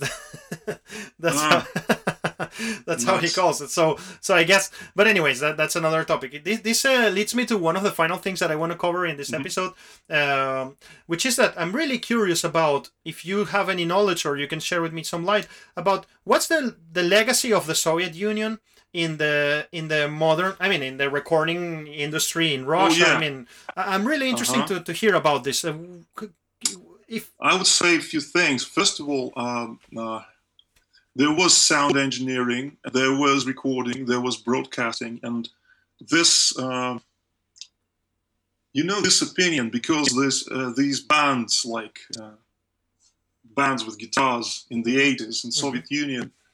I'm not talking about the underground scene like Kinor, Aquarium, all the underground bands.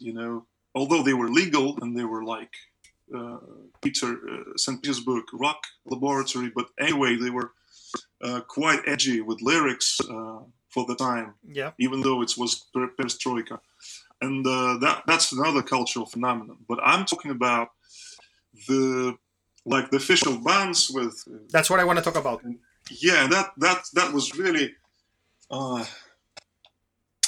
It looked so inferior compared to the Stones or the Beatles or Boney M or ABBA, and it was already well known in the Soviet Union. That's why people have this thought that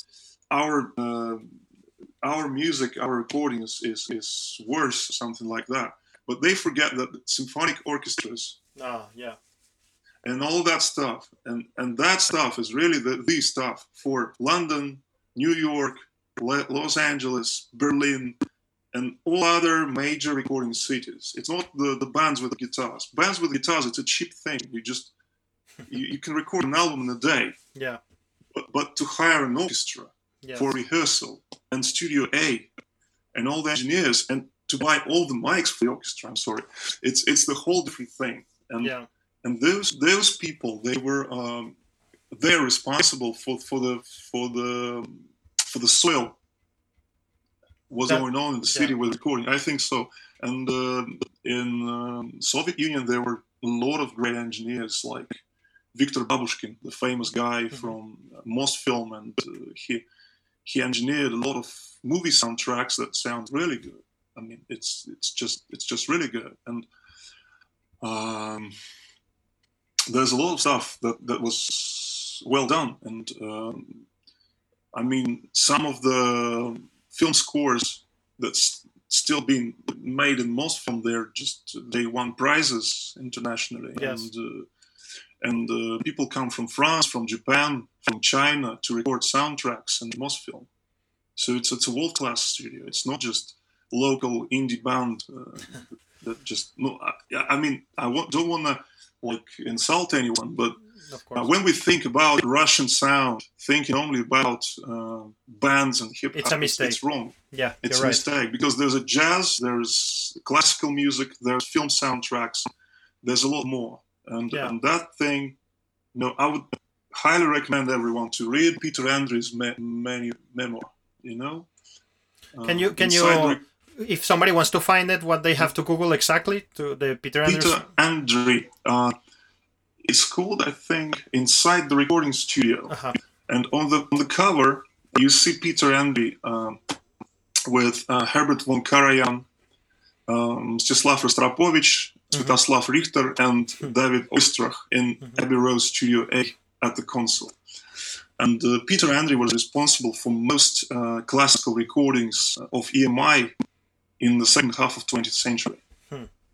Once I read his books, I realized that Beatles were really like digging around with that knowledge that was next room. Because in that next room, there was the London Symphonic Orchestra, Arturo Toscanini, Leonard Bernstein, Herbert von Karajan, you know, all the great conductors. And those records were very popular. EMI did a lot of money on classical music in the 60s. And those engineers and that amount of precision and commitment, those were the same guys who set up Studio B for the Beatles and Pink Floyd. So that's amazing. I don't believe that would be possible if there wasn't this classical big thing in the same building. Yeah. So they were just super interesting. Having fun. They were having fun, and those guys, they had unions, they had wages for each musician, scores, rehearsals, miking, no EQs, 60s, no nothing, just tape machine, you balance on the go, 2-track, 4 engineers at the console, and you have an orchestra. And it's a movie soundtrack or it's classical recording, whatever. It's a different kind of thing. Same thing with Capitol Records in Hollywood. Absolutely the same thing. And so, standing from the Soviet Union and now projecting towards the future, how do you feel about the direction of where the music scene is going? I mean, do you have any thoughts about this? Recommendations? I don't know. I think there's a huge improvement in this scene in Russia and in Moscow especially, because I mean, I know what happens here. There are a lot of engineers. There's this whole generation of new engineers, and people do really good records, and people go to study to Germany, to France, to London, to LA, to other cities, and this knowledge is also the potential of internet. We have much more sources of information, and it's incredible because when I started, people were so obsessed with equipment because it was lacking. I mean, we had it in Mosfilm studios, we had it in Vintage Records, some other records, but musicians, singers wanted to buy themselves a Manley Vox box or 1176 just because they just remember that sensation in the studio, and they thought, well, if I buy this, I'll just make 10 albums every week just with this piece of gear, but not, and it kind of, I think it's saturated now. There's not so much obsession with equipment. Remember when Analog made this atomic clock, and the arms race started. Everybody wanted to get the atomic clock, and so my digital is better than other digital, and it's but it's not. I mean, like other clocks are good too, and good enough. So it's you don't need a $25,000 guitar. $1,000 is enough. Yeah, I agree. I mean, the other part is just $500 is enough if it's a good tone, good hands.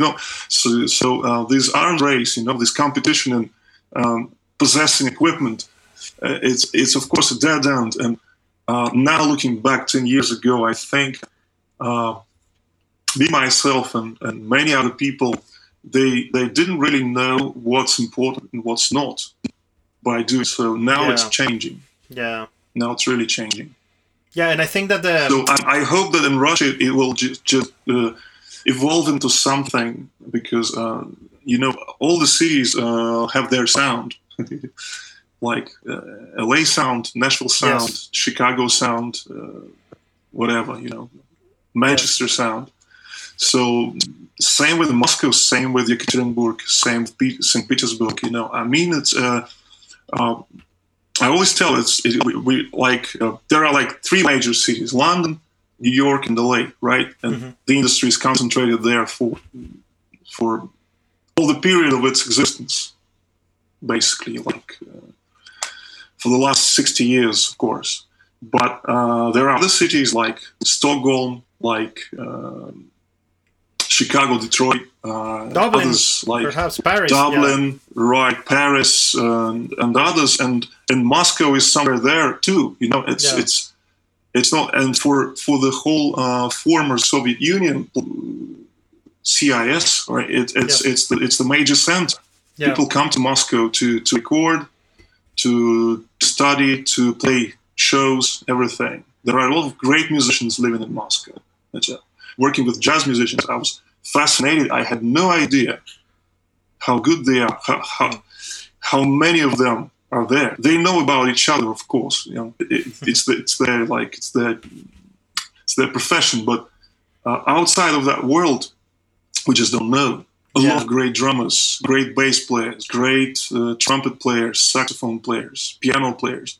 You can really just being in Moscow, you can build teams for projects. Yes, absolutely. Very diverse, and it's just amazing. We're very happy, to have this here. And so, as a foreigner, I have been absolutely shocked by Moscow, and in all senses. I mean, I had zero knowledge, and when I remember when I sat down in a bus in Victoria Station in London to get out of Russia, because the reason why I left London is because my wife was not allowed to move there. For the documents. I mean, I was just living there, installed, and she was not my wife back then, but so I left London, and I remember to be with her, because I knew that this was a woman of my life, and I'm happy to have made the right decision. But I remember when I was in the bus in Victoria Station, I started crying. I thought like, okay, well, I'm sure I'll be fine, but this is the end of my music career, and it was exactly the opposite. I mean, it was exactly the opposite. Yeah. I mean, I arrived here and I was shocked with a very, very dynamic market. I mean, of course, there are so many things that we can grow and improve, but that's what we're doing every day, and that's right. And I think there's something interesting. When I was touring with Zemfira in the USA, and we were building stages every day with the local crews, and we were describing to them what we had in Moscow from the perspective of DTH, which was this tight unity community thing. Mm-hmm. But I really think that it expands to the atmosphere of Moscow. I mean, there is a rat race a bit, but Moscow feels like more tight. I can approach to you and we just talk to you easily. Yeah. Do you disagree with that? Of course, it's a rat race. It's a huge city. Yeah. Yeah. But when I was talking with the Americans, they were salivating about some things that we had here that they did not were enjoying there, and that was referring mostly to the human aspect of the whole thing. I mean, of how humane things felt, and how real and alive, at least how I was describing it to them, felt. And before I ever even met my first Russian in my whole life, I asked to a friend of mine who is from Poland. I asked her, "How are Russians?" And she said, "Very human." Mm-hmm. And absolutely right. And I think that that's our vantage point. Sorry, our point of competitive advantage. that we have as a scene is that, and I think, well, I mean, right now with the COVID-19 situation, I think there's going to be a depuration of the things that cannot stay afloat, and that's not necessarily a bad thing. I mean, it's going to be a bad thing for those who are not thinking fast and ahead, for sure, but for the whole picture, it's going to be positive. So I think that I don't expect that we're going to go back. I hope so. I hope that the clubs survive and the jazz clubs survive. And that's very important. But overall, I think it's we're all hoping for the best, and I see a lot of potential. Really, there's a lot of potential for development, and the awareness of musicians about the studio process grew a lot over the years too. Yeah, because also there's a lot of preconception in Russia. You know, it's not like United States when one guy knows how to do one type of thing, and unless you are a super cool guy, like Al Schmidt, or if you just like work, you just learn something, and there's always another guy to do the other side of the thing. In Moscow, in Russia, it's very, I mean, it's more chaotic. It's not easy to understand which knowledge will you need tomorrow. Yeah. So you try to get on the go, and like touring with Modjus, for example. Touring with Vadim and Krieg, it was always amazing. Great people on the stage, and the rental companies. It was top, you know. Yeah. So he's a top jazz artist. But with Modjus, it was a small club, and if you don't know how to tune the PA yourself, no one will help you. So you have to know it.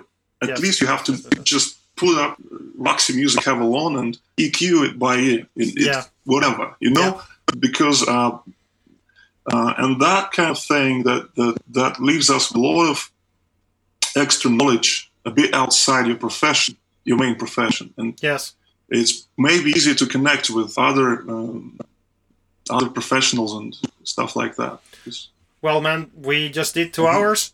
As we promised that we will be. That's amazing. It flew by. By the way, this gave me an idea for the future conversation that we could have, which could be a little bit about the history, because I think you know a lot about it, and I mean just about how things were and how things are now. That would be super interesting to discuss. But anyways, I'm sure you're going to be a regular guest in this show. Well, thanks really a lot. Thankful, man. Happy to do it. Yeah. Yeah, and the next one will be post-quarantine with some beers without a camera, just discussing things how it should be. Right. Man, take super good care, and thanks a lot. Let's move forwards, and if there's anything we can do on our end to help you, just drop us a line. We're very happy to hear from you. Thanks a lot. Thanks a lot. Right, man. Thanks.